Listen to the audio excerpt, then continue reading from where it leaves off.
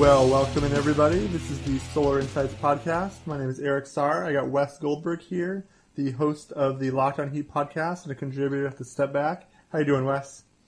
Good. How are you, Eric? I'm doing fantastic. It's a tired day because it's Monday, but we got some basketball. We got some basketball talk here. We got the Heat stuff. So let's start off with kind of where the Heat have gone this arc of this crazy season. Can you give me a little lowdown on what the Heat have gone through and the Heat faithful? Sure. So at the beginning of the season, the Heat were really bad. They started at 11-30. They were dealing with a ton of injuries. They had zero identity because the roster was largely flipped over. 7 new players. Dwayne Wade leaving, so the face of the franchise, the identity with which how they played is gone. He goes to Chicago. Chris Bosh, who was expected to even be on this team after Dwayne Wade left, goes down with that third bout of blood clots, and he's lost for the season. So this all happens, and the Heat are like, well, this is what we got. Let's trot out Goran Dragic, who is an all-star caliber player, as your Sun fan listeners well know. Hassan Whiteside, who they still weren't sure what he was, and then a bunch of other dudes. And it was kind of fortunate that that Durant goes to Oklahoma leaves Oklahoma City to go to the Warriors, because the Thunder then have to basically recalibrate what they want to do.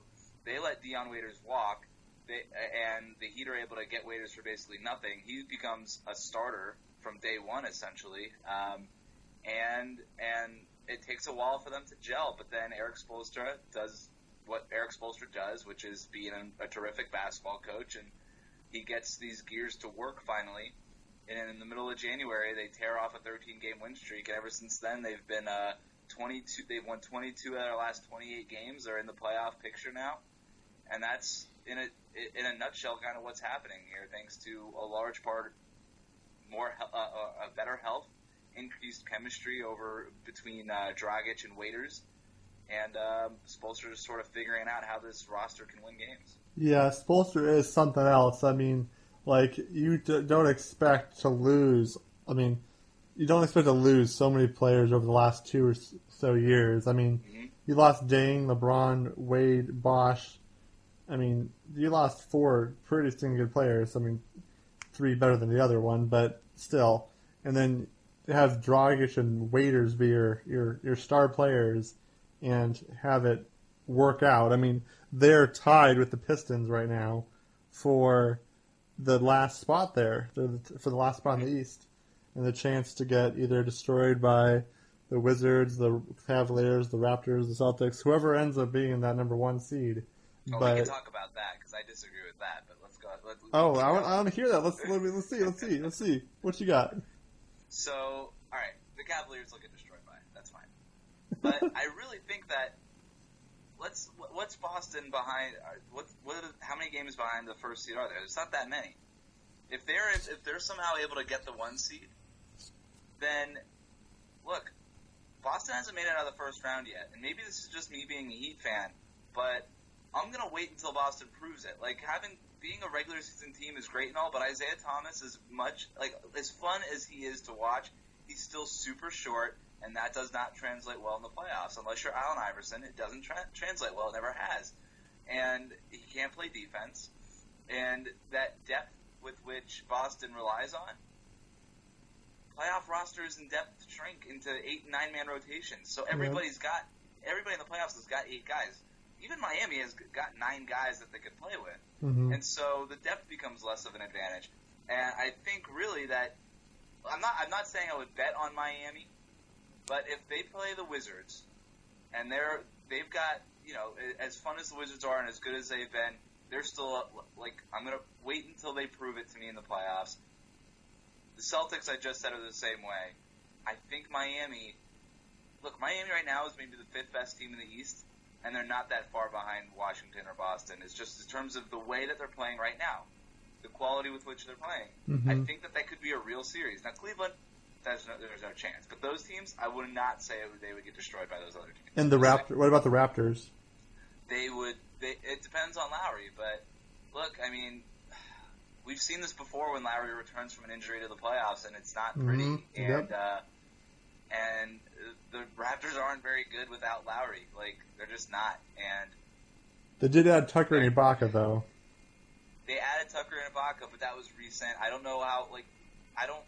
If it's a coaching matchup between Spoelstra and Dwayne Casey, Spoelstra head over heels wins that coaching matchup. So I think that, the Heat might have more chemistry, which is so weird to say. When you look at the Raptors going into the season, they had so much, like, they just kept so many of their players, are keeping their guys together. It's kind of like, all right, let's run this back.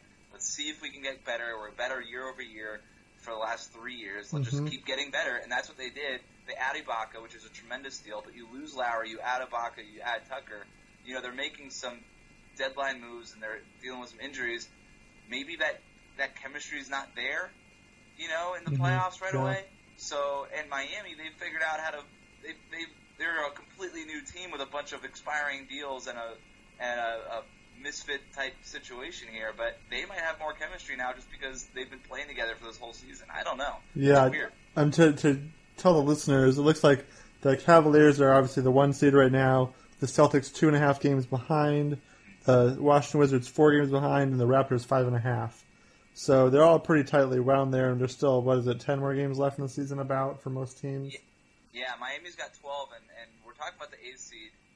They're just a game and a half behind the 5th, or I'm sorry, they're a game and a half behind the 7th, and they're only 2.5 games behind the 6th seed. So it's not out of the realm of possibility that Miami gets all the way up to the 6th seed and they're able to play a Wizards or a Raptors or something like that in the first round. And they're only 3.5 behind the Hawks in 5. Right. So it's pretty close. It's definitely things are still going to move. They're quite fluid around there in the East, unlike the West, kind of, because whoever happens to get the 8th seed is so far behind anybody else in the West. It's crazy. But funny enough, actually, if the Suns weren't playing the Pistons last night with Jared Dudley and a bunch of toddlers, you might actually have passed them. But that was basically what happened yesterday. I don't know if you saw that. The Suns rested Tyson Chandler, Booker, Bledsoe, Knight, Barbosa. So was that just a legit tank move? Like I saw this, but I was very confused because the Heat were also playing last night, and I was also on an airplane. So it was very hard for me to keep in touch with what was going on last night. Well, they've shut down Knight, Bledsoe, and Chandler for the season already. Anyway. Oh, wow. Booker has an ankle issue, and Barbosa was sick. Okay, so it's fake tanking. It's a little fake taking, but I mean, but Booker's been playing like 35 minutes a game for like months, so which is really good. He's a little tired. Yeah.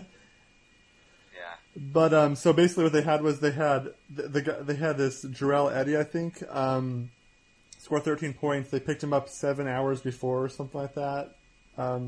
Derek Jones Jr., who won that second in the dunk contest, was starting, and it was Chris and Len and Ulis, and Ulis was the only point guard on the roster that played.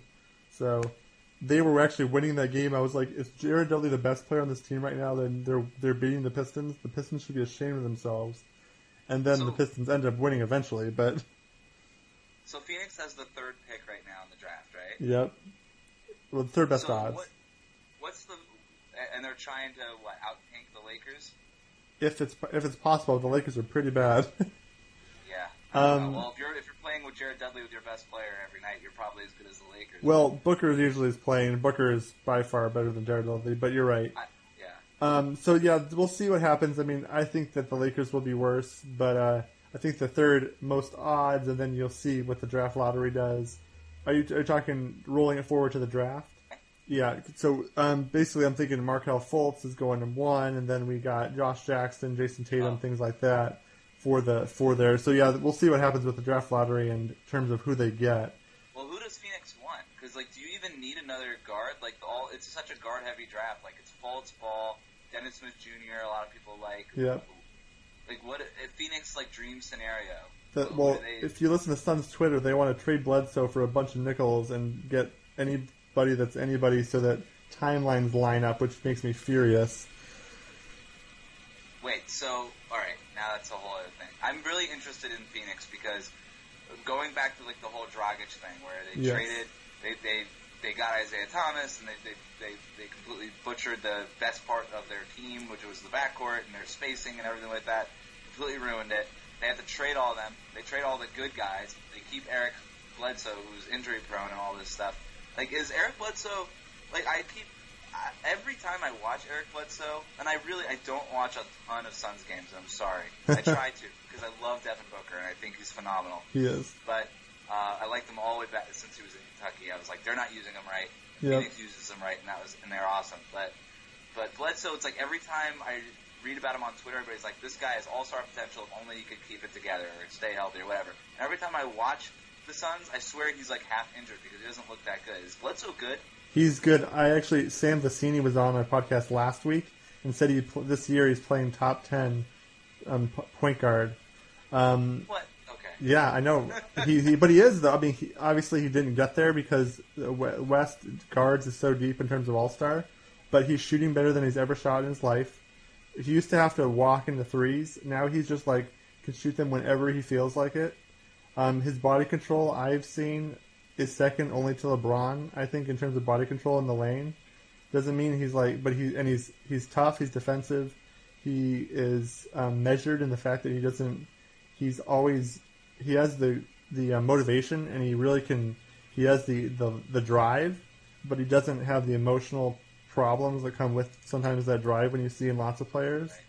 And then he has the defensive ability, like I said, to stay with people, and he can get in the lane whenever he wants and finish as good as about anybody. And he's only 27, so why if Suns fans want to sell him? Because they want the timelines to line up with Booker's so that everybody is the exact same age. It's laughable. Because you know what? Heat fans say the same crap. They're like, you gotta trade Whiteside, you gotta trade Dragic. Dragic is 30. It's like Winslow's 20, Josh Richardson's 24, Tyler Johnson. All these guys are super young. You gotta trade these players to get. Like, if your basis for building our roster is the player's age, you have an issue. Like, that's just not like if you ignore all the other things. You're like, well, you're 23 years old. Come on in, like, be on our team and be a starter. It's like that doesn't make any sense as far as roster construction goes. Exactly. I brought this up with a couple of people. I actually wrote an article, and in it I was like, there's nowhere in the CBA does it say that if you're not allowed to win a championship unless your top 4 players are within 2 years of each other. Like, that's not a thing that has to happen.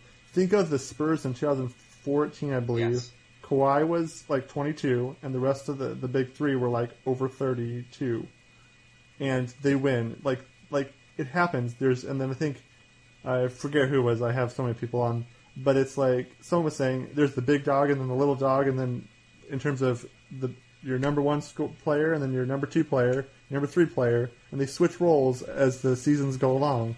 It doesn't, and then they grow from each other and they help and they take the lead and don't take the lead, and that's how you play basketball. It's not. Right. It's not. I mean, so I'm thinking. I wrote the same thing. I wrote a column for the Step Back a few months ago when everybody was talking about the Knicks still before we all got like really bored of it, and it was basically just what you're saying there, where I got to go into I got to cover one of the Knicks games, and I was talking with Kristaps Porzingis, and he mentioned he had a really bad night. It was the Knicks versus the Kings, and the Knicks won the game, but Porzingis had an awful night. Like, I don't remember what he shot, but he only made like 2 of 11 or something. It was really bad, right? Uh-huh. But it was all covered up because Carmelo Anthony had such a good game, and Kyle O'Quinn had a really good game on the boards and everything like that, and all these veterans stepped up. And Porzingis was saying like I can afford to have a bad night because Carmelo Anthony's here and he could drop 30 on any night, any game. Yep. And the whole point of the column was everybody is saying you've got to trade Carmelo Anthony because Kristaps Porzingis is the future. And my whole point was Kristaps Porzingis could still be the future, and Carmelo Anthony isn't the problem. Now, the Knicks have a ton of problems. I don't know who their coach is anymore. It's Jeff Hornacek, but it's like it doesn't matter who their coach is. Phil Jackson, we know that's an issue. They're throwing out legends out of their arena. Like, they've got a ton of problems. If a coach can get through to Carmelo Anthony and say, all right, don't shoot 28 shots tonight and pass the ball to Kristaps Porzingis, I think it could work. But it's not like you can't have both. Like, Carmelo Anthony is still like one of the best scorers in the NBA. It's just a matter of making the chemistry work and maybe not having Derrick Rose on your team. and all of a sudden Porzingis is the third option on offense when he should be the 1B to Carmelo Anthony's 1A. That could work. Yeah, I'm less enthused about keeping Carmelo on the Knicks, but there's many other situations where I think the timeline doesn't matter. Like, I can't think of them right now, but like, it doesn't matter. Like, people grow, people change. Look at the Cavs. Like, LeBron is 32 years old or whatever he is. Kyrie Irving's not even 25 years old yet. Kevin Love hasn't hit 30. Like, their timelines don't work. But you have the right leadership and enough depth on that roster and enough veteran depth, guys like Channing Frye and Richard Jefferson and J.R. Smith and all these guys. You have enough veteran depth that it works. You can you can win a title with a guy that's under 25 years old. It's fine. And you don't like I'm against like the Suns basically have so many young players. So Bender and Chris are 19. Derek Jones Jr. is 19. Ulis is 21. Booker's 20. Alan Williams is 23, I think. So is Len. And Warren's 22. Like, over half the roster is under 24. The only people that aren't is Chandler, Barbosa, Dudley, Knight, and Bledsoe. And that's it. There's 5 players that are over 24. And so, like, if you get rid of, people are saying get rid of Chandler, get rid of Knight. I'm the most proponent of getting rid of Knight, probably that there is. He drives me crazy. But like anybody can have him. 76ers just take him for anything. But not because he's a bad player, because he makes bad decisions. But like if you get Fultz or somebody and you get rid of Chandler or Barbosa or Dudley or something, like you have nothing. You're the Timberwolves now, who can't win because all you have is young players.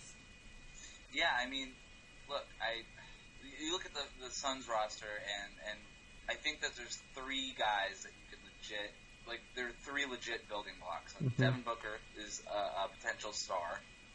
T.J. Warren, who I think is one of the most underrated players in the NBA. Yes, that's correct. He's got such incredible touch around the basket. Like, can he shoot threes? Not really. Can he do a lot of things? Not a whole lot. But he's got amazing touch around them. He just gets buckets, dude. Like, that guy cuts. He's Dwayne Wade. In cutting? Okay, Dwayne Wade's a really good comparison. For cutting. I think he's like super young Paul Pierce or something. Ooh, where it's just like, interesting. He's going to learn to shoot threes. I guarantee it. Yes. Like, I'm not an NBA scout, and I'm really not an expert on any of these things. But I do get good hunches. And I got a really good hunch with T.J. Warren. And he will learn to shoot threes in a year or two, and he's going to be good at it. He's going to be like 35 or 38% or something like that. He'll be good at it. Mm-hmm. But he's phenomenal. He's got such great touch around the basket. Anyway. Who's the other one? Booker and Bledsoe. If you want to build on him, you can build on him. Or if the Suns want to trade him. See, I'm okay with trading Bledsoe, but you're not trading him for dimes and quarters. You can in a point guard driven league, you could trade Bledsoe for like a pair of first round picks. You can get the Dragic trade for Bledsoe. Mm-hmm. I mean, he's right about that age that Dragic was when they traded Dragic for a pair of first round picks. If you trade him for a pair of first round picks to a team that might end up and one of those hits in the lottery, that might win for you if the Suns are not sold on Bledsoe long term. Yeah, but they can be, and he's a guy that you can build on. Those are the 3 guys. I have no idea if Bender is a player you can build on. I have no idea if Chris is. I like both of them just fine. I just don't know if they're building blocks yet. But other than that, so definitely, yeah. So it's very fluid for sure. Ulis seems like he can be a point guard. I mean, he is really good. His turnover ratio, his ability to create space and keep the offense never stagnates anymore because it's either Bledsoe or it's Ulis, and it's pretty incredible. And Chris is something. He's something. And Bender, we'll see. Alan Williams has really been my little fun story for this year. Do you know much about Alan Williams? I don't know who that is. So he's basically the Suns' only center right now because everybody's like not playing. But he's a Phoenix guy who you should look him up for a little bit because it's kind of crazy. He's like 6'8", but he carves out space better than almost anyone I've seen for someone that size who's not really that long. He just gets gravitated the rebounds. He's like Zebo in that sense, but he has a floater from like 10 feet out or something that like continues to make it, and it's kind of incredible. It gives me hope that they could, if they get rid of Chandler, they still have an okay center rotation, even though obviously it's not a good one. But he's kind of been my fun story for this week. His nickname is Big Sauce, and he was one of those people who had those reactions always on the sidelines. His nickname's Big Sauce. That's the lead right there. There you go. Now I'm sold. And he always those guys who were, I think Ken Bazemore was, when you're the best cheerleader on your team and in the league before you actually get any minutes. Well, that's Alan Williams, and now he gets minutes, and he's getting double-doubles anytime he plays more than 17 minutes. Well, it'll be awesome when he signs with the Hawks and they overpay him, too. So. Yeah, there you go. Yes. Well, I want to hear a little more about some Heat players. I want to get a little more of a perspective. Let's start with Rodney McGruder. Give us the lowdown, because I don't know much about him. I want to hear what he's like, personality on the court, how his impact is. So, my first exposure to Rodney McGruder was during Summer League. I was covering the Heat's team in Orlando, and this was a Summer League roster that was pretty much anchored by Justice Winslow and Josh Richardson. And, the Heat were experimenting with Winslow, kind of running that point forward position, and they were also trying to develop Josh Richardson into a point guard. Talking with the coaches, that's what their focus was, and they were very open about it. Like, this is what we're trying to do here, blah, blah, blah, blah, blah, as well as win games because we're the Miami Heat and winning is part of our culture, et cetera, et cetera. Rodney McGruder, though, just like, he was like the best player at Summer League for the Heat. He was shooting threes. He was playing great defense. Oh, Briante Weber was also part of that.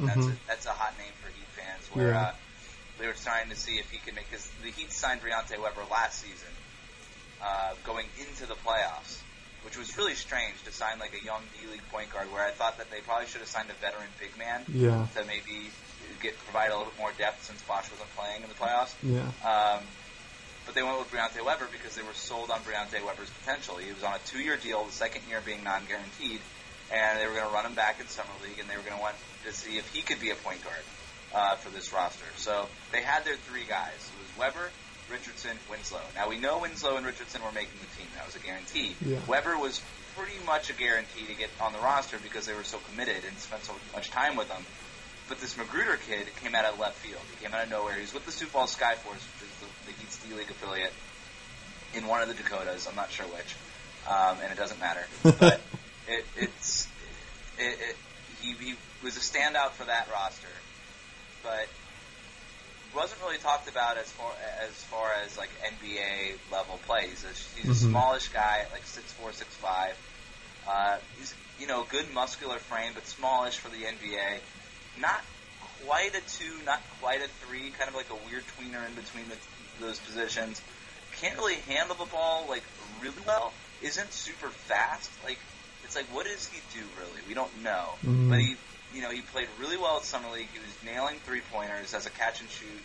He was handling the ball better, and he was playing really, really competitive defense. It's not like he's long, right? He's not going to affect games like Kawhi Leonard does, or even a guy like Justice Winslow does. But he's super competitive on that end, and he goes and fights for offensive rebounds. He just makes plays. One of those guys.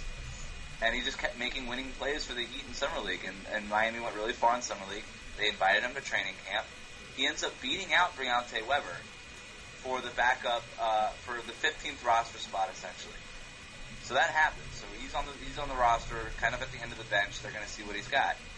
Then a bunch of injuries happen throughout the season, and he's kind of forced into the starting unit. He gets forced into the starting lineup due to injuries and has not come off the bench since. He's been the starting small forward for this Heat team ever since then, from very early in the season. And, he kind of had, like, free range to affect the game how he wanted to because Miami wasn't playing well, so it's not like they really had and they were so injured they couldn't afford to have a short leash for him. So he kind of doesn't really score a whole bunch at the NBA level, but he's just, he's making rebounds, he's playing good defense, he's doing just enough, and he's staying out of the way. He's not making any mistakes, and that's good. But as the season goes along, and the more shots he gets, and the more practice he gets, and the more reps he's getting, he starts nailing 3-pointers, and all of a sudden he's a good 3-point shooter, and he just keeps developing. And this is an older rookie. I think he's 25 years old, 24 maybe. Mm-hmm. But he's technically a rookie because it's his first NBA season, and the Heat love him. I mean, Spoelstra mentioned the other day that he's the smaller Udonis Haslem, and in the Heat organization, there is no higher honor than that. That's for sure. Zero higher honors than that. So to get that kind of compliment from the head coach is crazy. Mm-hmm. And he's just been doing that sort of thing. And look, I don't know how he figures into Miami's long-term plans, but for now, he's nailed down that role. He's a low-usage player who is effective when he has the ball, but even more so effective when he doesn't have the ball, which jives really well with what the Heat like to do, which is keep the ball in Dragic's hands, keep the ball or Waiters' hands, and if they're going to throw it inside, they're going to throw it to Hassan Whiteside. Mm-hmm. And those are the three big usage players, and everybody else is just catch and shoot, make plays when you have the ball, but make sure you're affecting the game off the ball, and he fits right in. What about Josh Richardson? Richardson's season's been really up and down. He had a leg injury in training camp. He tore his Achilles, I believe, a partial tear, and he missed all of training camp, all of preseason, and the first 4 games of the regular season. And he's been dealing with injuries ever since then, various injuries, and he's been now back for 13 games. And if you think about Josh Richardson last year, his rookie season, he shot better than 50% from three-point range after the All-Star break when he started getting real rotation minutes, which is knockdown shoot. I mean, that's crazy. And we knew that would fans don't. Nobody shoots 50% their career. But we thought he's a good three-point shooter. He's able finisher at the rim, super athletic, really bouncy, really confident guy, a 4-year starter at Tennessee. So he's got, he's a veteran rookie. He's got swagger. He's got confidence. He was one of the steals of the draft, and there's, I read one scout that said that if you redrafted the draft last year, he'd be a top 20 pick. That's for sure. Crazy because he was picked in the second round. So well, yeah, I mean, who Ulis would be, and he would be, and right, and it's like, and Malcolm Brogdon goes number 4 or something. Yeah. But with all the injuries and everything, and it's really hurt him. And since he's been back for the last 13 games, he's shooting 22% from three-point range, which is very much not good. Yes.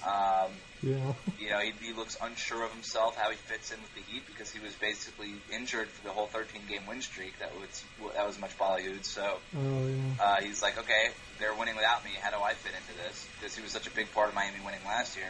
So there's a lot of that kind of stuff going on. Look, this is going to be a throwaway season for Richardson. It's a throwaway season for Justice Winslow, who only played 18 games before undergoing shoulder surgery that kept him out for the rest of the year. So it's kind of a sophomore slump for both of those guys. They're going to hope to just kind of throw away that second year and then get back to it in their third year.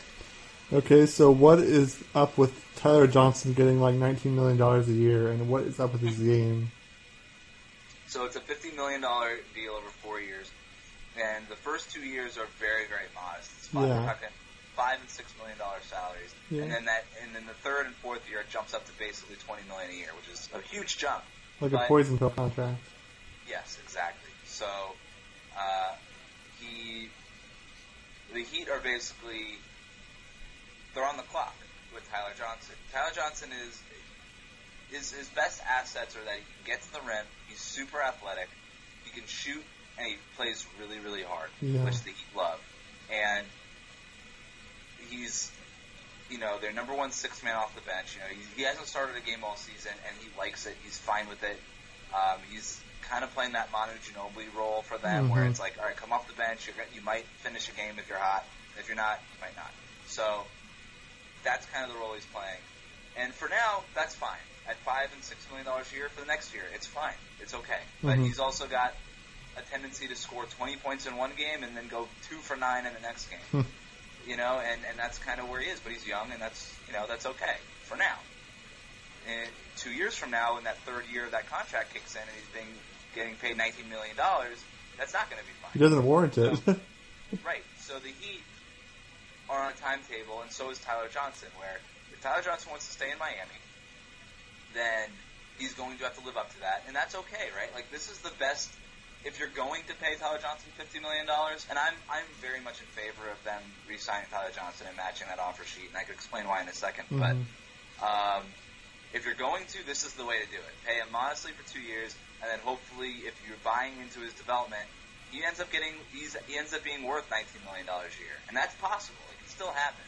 In this CBA, in the new CBA, yeah. Right, exactly. So that's kind of what they're betting on. Now, the reason that you re-signed Tyler Johnson, a lot of people were like, the Heat are crazy for offering this to matching this offer sheet. The Brooklyn Nets did it because they had to, because they have no draft picks, and they're going to just overpay for any young players that have a little bit of potential, and that is a really good strategy for them, and that's fine. But for the Heat to match it, a lot of people thought they were crazy, but it's not like the Heat have a ton of assets either. We've got 2 draft picks going to you guys in the next 3 years. They don't have any second round picks in the next 4 or 5 years. Like it's not a team with a ton of cap space. Even when they get Bosch's contract wiped off the books as what's expected to happen, they're not going to have a ton of cap room still. They don't have a lot of guys with bird rights. They just don't have a lot of assets. So you can't just let one walk away. If somebody's willing to pay one of your players $15 million to steal him from you, it makes sense to re-sign that player, and you say, well, at least we still have this, because worst case scenario, we could trade Tyler Johnson for something. Now, will anybody trade Tyler Johnson if he's getting paid $20 million a year and he's not worth it? Probably not. Teams don't just absorb contracts like they used to. Yeah, I'll get stretched or something. But, what if a team... Look at what Cleveland was doing this year when they needed... Before Darren Williams became available on the buyout market. They really, really needed a playmaker. Say the next season rolls around, the NBA trade deadline's happening, the Heat are still just kind of whatever, they're fine, but they're not a contender. And a contender like the Warriors says, like Livingston, for example, is a free agent this season. He doesn't resign or retires or something like that. The Warriors really need a backup playmaker because McCall hasn't really worked out or whatever. No. Do they trade the Heat like a first-round pick for Tyler Johnson? Well, they won't be able to. They won't be able to take that. They'll have to be way over the luxury tax. I mean, I don't know if they can do it, especially the Cavs can't do it. Okay. Well, but but like something like that in theory, right? Yeah, like, point is made still. So does the team kind of walk in and say, like, we'll take a chance on Tyler Johnson for half the season because we need somebody like that? That's a possibility. But for now, if you're the Heat, you got to kind of keep the young players you got. So. Yep. What about Hassan Whiteside? I was talking with your co-host Dave Ramel, and last time, and it was kind of like he's an interesting career arc, and now he's even seeming to have slumped, but his rebounds are still there. What is up with him? There you go. Whiteside stresses me out so much. He is an absolute joyless player to watch at times. You talk about how hard the Heat play, and that's why they're where they're at right now. That's why they were able to battle back to the playoff race here, because they just play so hard, and that's such in the world of advanced analytics, we tend to just overlook how hard did they play, because that's a real thing. Yes, it is. And this team just plays so hard. He doesn't every night, and that's really frustrating. So, what you want from a guy like Whiteside is, you want him to be able to finish the rim and to dunk and to rebound and to block shots, but you really need him to also set really good screens and get rebounds that are out of his range. Yep. I think that's all. When you talk about rebounding, we can look at the numbers, and he's the leading rebounder in the NBA, which is great, and that's a very qualitative stat, and that's fine. But he doesn't really get rebounds that are out of his rebounding area, if that makes sense. He's not a guy that's going to just hustle his butt off for a rebound that's just that's not even near him. He's not Gobert, and it could potentially be because the rest of the Heat are bad at rebounding that he gets more of them. It's possible. Right, and he steals rebounds from teammates all the time. He probably steals, and I'm not even exaggerating, 2 to 3 rebounds a game from his teammates. So I think take that average and take it down 2 or 3 rebounds. Literally steals it and will give them a side glance if they don't let him steal the rebound. He wants those rebounds. He understands that stat and how important it looks for him. Wow. So that's an issue. But he sets poor screens. He sets inconsistent screens. And he has this pet move where he kind of he thinks he's got post moves, but he doesn't, which is really it's one of those you don't know what you don't know type situations. I can see that. He thinks his hook shot's really good. It's not. He's got this weird push shot that I call it, where he will get the ball at the free throw line, and if he's at the free throw line or closer, he is pushing that ball towards the rim. And I'm not saying shoot the ball. He pushes the ball towards the rim, and that's his shot. It looks really weird, and it barely ever goes in. Yeah, Len's a little bit like that in terms of the unsure post moves when he's really good around the rim. He can shoot sometimes if he doesn't fade away, but it's not like he's consistent. Right, and that's the thing. And Whiteside thinks he's consistent. Now the Heat have done a really nice job of moving away from Whiteside. They were posting up Whiteside a ton at the beginning of the year because they had no other offense. Yeah. But once Waiters got healthy and Dragic got really good and started playing really well the way he's playing now, they took the ball out of Whiteside's hands a lot more, and that's been good. Now they're running a lot more high pick and rolls, and they're running Whiteside toward the rim more, and that's been really effective. That's the bad side of Whiteside, is everything I said before. The good side of Whiteside is when he is setting really good screens, and he is valuing his, in between the lines type defense, and he is playing really well. And those are nights he's an absolute wonder to watch because he could do things that other players don't as far as blocking shots. Mm-hmm. But look, he's a big guy, and he's a true center. I don't know if you could be a real contender with a true plotting center like Whiteside is. And that's kind of the MO with him. But look, you don't get to choose your superstars a lot in this league, and he's the star that Miami has, and Spoelstra's figured out a way to make it work. Yep. I feel so bad for Dragic. He goes to Miami to go play with some people, and they all kind of leave, and then he keeps getting hurt. He keeps getting black eyes and broken teeth and stuff. And not getting foul calls when that happens. Yeah. Also, did that happen in Phoenix? Did he get was he completely disrespected by the refs in Phoenix too? Oh yeah. Okay. He has always been like that because he's tough and he knows how to finish, but he doesn't look like he got hurt. I mean, he doesn't. And according to him, he doesn't flop. Yeah, he flops a little. Here's a question: have you ever seen Dragic give up the ball on a fast break? Ever? Yes. One time?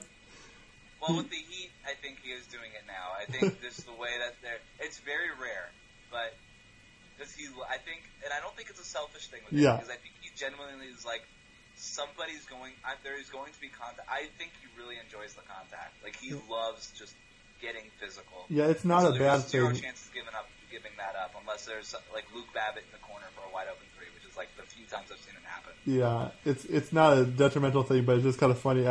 Yes. He could be on a 3-on-0 and still not give it up, or 3-on-1 and still not give it up. And still make it. It's not like he's not going to make it, but it's still pretty funny.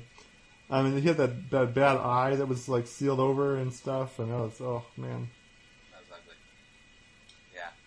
So I want to hear some of your thoughts on the Suns players, or what do you know? Like you were saying, you love Booker. What do you love about Booker? So it goes back to Kentucky when they would just they would sit him in the corner and this is what you're gonna do. Coach Calipari was you're just gonna shoot threes for us. Get all these other guys to do stuff, and that's fine. And that worked for them. I think that was the year they won the title. I'm not sure. Probably did. Carl Anthony Towns. Right. So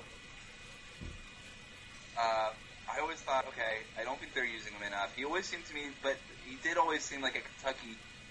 He was they don't give him the ball a lot, but when they need him to make a shot, they'll give it to him. Even if he's it's only a second shot of the game and it's the fourth quarter, he makes the shot. Dude's just cold-blooded. And I love that about him. And that translated to the NBA because we know this dude can make clutch shots. So he's more game winners than anybody else this year.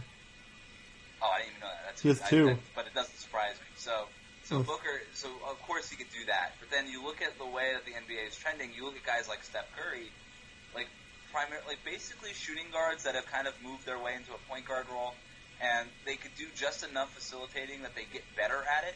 And they're good enough ball handlers that they're able to, learn how to facilitate and run an offense, and that stuff takes time.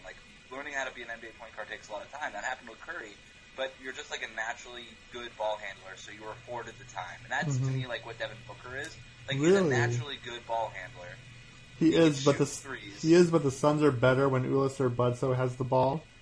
Right. But the funny thing they know how to be point guards. Yeah. Booker's never played point guard. Yeah. I mean, once he learns to play point guard, I think he's gonna be really good. And what's so good about him is you don't need him. You don't even need him to be really your point guard. You could play him off the ball plenty if you have a second or tertiary ball handler on the team. That he gives you that whole other dimension on offense. Booker is just I don't know. I think he's super competitive. He's got all the tools you want. I'm all in on Booker. I mean, he has, like I always mention on the podcast, he was going up with LeBron, hard fouling him, and LeBron looks back who is this kid? and he's like, he's floor game. He's just like dribbles. He can, and I don't know if I've ever seen this with the Suns. I've been following them and writing about them for a long time, relatively, and like, I don't think the Suns have ever had someone, if their initial play doesn't go well, they can throw it to him and he just will ISO and he will score. I mean, he can just score whenever he wants to. He can get in the lane, he can shoot, he can post up. He's only 6'7", but he's 20, so he's still going to maybe get to 6'8", 6'9" by the time he's done growing. And once he gets some more bulk on him, he can play the three. And it's just, and I think, okay, so when he was at Kentucky, we thought he was Anthony Morrow plus, or a lesser version of JJ Redick, a shooter who has a little more to do. But now it's like Klay Thompson, and I was watching the other day, his trash talking, his ability to make clutch shots. He's Kobe-esque. He's not Kobe, but he's Kobe-esque. I mean, I love all the comparisons, and I'm like totally down with him. But he's just like, I don't know. I wouldn't even like compare him. Like he's just perfect for where the NBA is going. Yes. You want a 3-point shooter.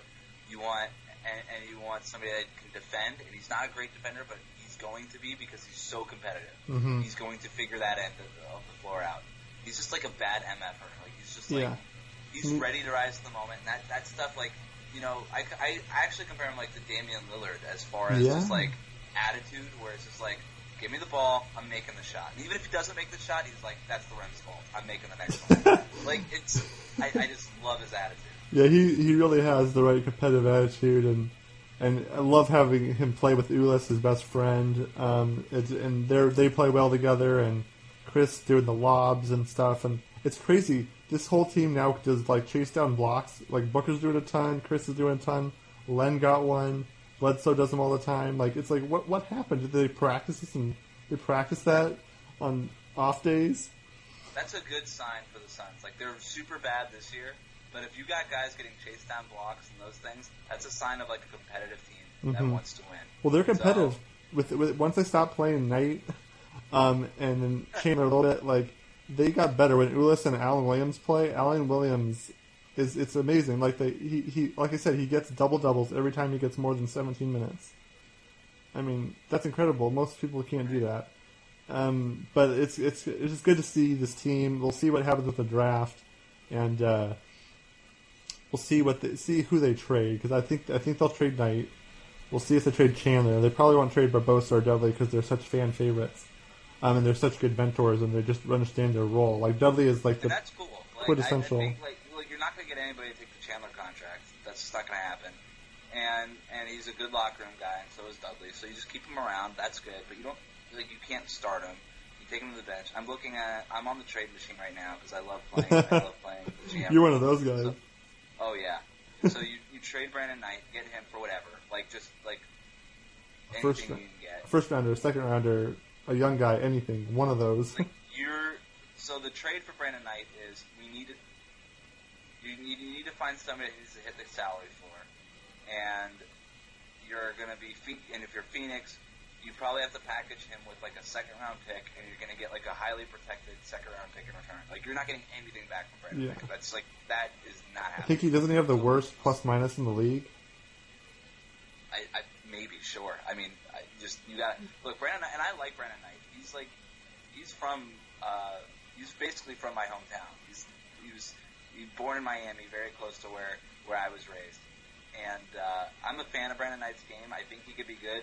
You talk to players that like watched Brandon Knight in high school and briefly at Kentucky, and they're like, this dude is a baller. Like they thought he was going to be an all-star, like the next Chris Paul or whatever you want to say. Like that was Brandon Knight. Yeah. And it just hasn't worked, and that's fine.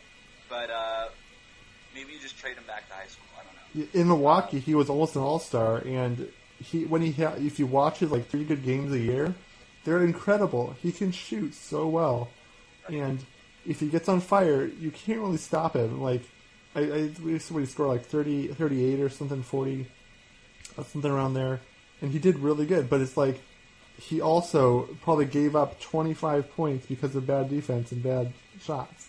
Like. At least that's a baseline every game for him. So because he can't rotate. One thing I noticed, you mentioned about Warren. I think Warren needs to get better on defense because I'm watching him. His positioning on defense is so bad. he just does not position himself where he needs to for where the guy's going to go. But he's getting better with them. With the trading Tucker, he's like the primary. He's like the oldest. Are they playing him mostly at the 3 or the 4? He's the 3 because you have to play Chris at the 4, and you play Williams, Len at the 5. Yeah, I think Warren's destiny is probably a small ball 4 because maybe I think he's too slow to keep up with opposing threes in this game where basically opposing threes are shooting guards at this point. But we'll see if he can rebound well enough or play defense well enough. I don't know if he can to be a 4. But we'll see. Yeah. I mean, that's to be seen. But right now he's like technically the only, well, other than Derek Jones Jr. now, to be the only small forwards on the team, really. So we'll see. But yeah, we'll see what happens with Ulis, and if he's like, I mean, some people are thinking that Ulis is so good that you can trade Bledsoe for whatever and have Ulis start. I'm like, I guess, but Ulis and Isaiah Thomas did a jump ball the other day. And it was hilarious because they're both 5'9". It's good to have the depth, though, right? Like if you keep Bledsoe, Ulis, and Booker, and you keep Warren. I think I don't know what the situation with Alex Len is, but I don't know that you need to keep him. So it's the same thing as Tyler Johnson. He's a future center, right? Who? Like, Dragon Bender. Okay, so that's an interesting thing. People are saying he should be a 3. And I'm like, the best use of him is a 5, like a Kristaps Porzingis eventually, where you're a faster 5 once he can put on muscle. But right now he can't do it because he's not nearly strong enough. And then Marquise Chris, like, is he a 5? Like, what's his situation? Sam Vecini was thinking he's a 3. He should be a 3 who can shoot because he can shoot the 3 pretty well. He's like, what, 34% around there this What's year. his handle, though? Can he handle it? Oh, a little, but it's more of he can alley-oop all the time. He's athletic. He has really long arms, and he can shoot. So it's enough. He can't really handle it necessarily, but it's decent. It's not horrible. So Sam's a really smart guy. I trust him. If he thinks he's a 3, that's fine. I think he's a 5, so he's probably a 4. Yeah, but he's a 4 right now. That's for sure. So if you have Bender and Chris, I think Bender. Look, if he's not good at center, that's fine because the Suns aren't going to be good for a while. So just let him learn how to play center. I think that's fine. I'm with you. Make him your Kristaps Porzingis, and you still have Tyson in 2 years. On the bench for your true in center. 2 years. Well, and Alan Williams. I mean, Alan Williams and Len is the centers right. They're the centers right now. Len and Williams, and then once in 2 years when Bender actually has muscle on him, he can try it. All right, so you play him at the 4 like the Knicks are playing Porzingis. Not to say that the Phoenix Suns should be like the Knicks, but exactly. I think, and then I still think Warren's a 4 eventually. I think it's potential, yeah, because Booker's a 3 eventually. If you're the Suns, you got to draft Josh Jackson. That's what. Yes, exactly. We were just talking about that with Sam. I mean, it's Josh Jackson, Jason Tatum, or Markelle Fultz is my 3 top people. Oh my gosh, Jason Tatum on the Suns would be amazing, right? Because now you've got Booker, who's an all-star level. He's like an elite level scorer. He's averaging 21 points a game right now. Averaging 21 points on the season as a 20-year-old. 2 or 3 years from now, he's going to be one of the best scorers in the league. Yep. Just like, period. Booker, Tatum. Tatum could be an elite scorer. Like that's your Giannis Parker like offensive duo, where it's just like 2 all-star level scorers. I love Jason Tatum. I think he's going to be tremendous in the NBA. The Suns are basically a shoe-in to basically get Jackson or Tatum. That's a home run with either one of them. Yeah. If you can get one of those guys, you play them at small forward. You start the transition of moving T.J. Warren to the small ball 4. And if you just turn the Suns into this they've got all these like really good tools to be like a really fun small ball team. Yep. As long as they do the development right, and you just focus on development for 2 years, the Suns are going to be. I don't know if they'll be good, but they're going to be really, really fun. Yeah, they're already pretty fun, but they for sure because of Ulis and stuff and Booker, but they don't back down from anyone, which is kind of nice. But they're so inconsistent that they beat the Celtics and Thunder on like back-to-back games, and they end up then they almost beat the Wizards, and then they like lose to the Pistons now, and they like just do random things where you're like, please have some semblance of consistency. Yeah, and that'll come with age, right? That's yeah. I mean, that's what happens when half your team can't drink. That's a shame. Yeah. One last thing. Let's talk about those draft picks that the Heat are the Suns. Because that's going to be interesting. Is Riley going to like sign some stars and make those draft picks worthless, or is he going to try to build and then they may be worth something? So, Pat Riley's going to try to land a big free agent this year, next year, probably the year after that. To infinity and beyond. I don't know that it's going to work. I don't know that he's going to get that big free agent that he wants. But one thing that we could say with Riley is that I don't think he's going to tank at any point. And as much as I never wanted to say that, because I think that you never want to shut a door, if this season's taught me anything, it's that Riley, it's not about necessarily, I don't think it's about winning championships for Pat Riley at this point. I really don't think it is. He's won enough. He's going to the Hall of Fame. It's like, it's done. His legacy is set. Like, we know what's going to be on his tombstone, right? Yep.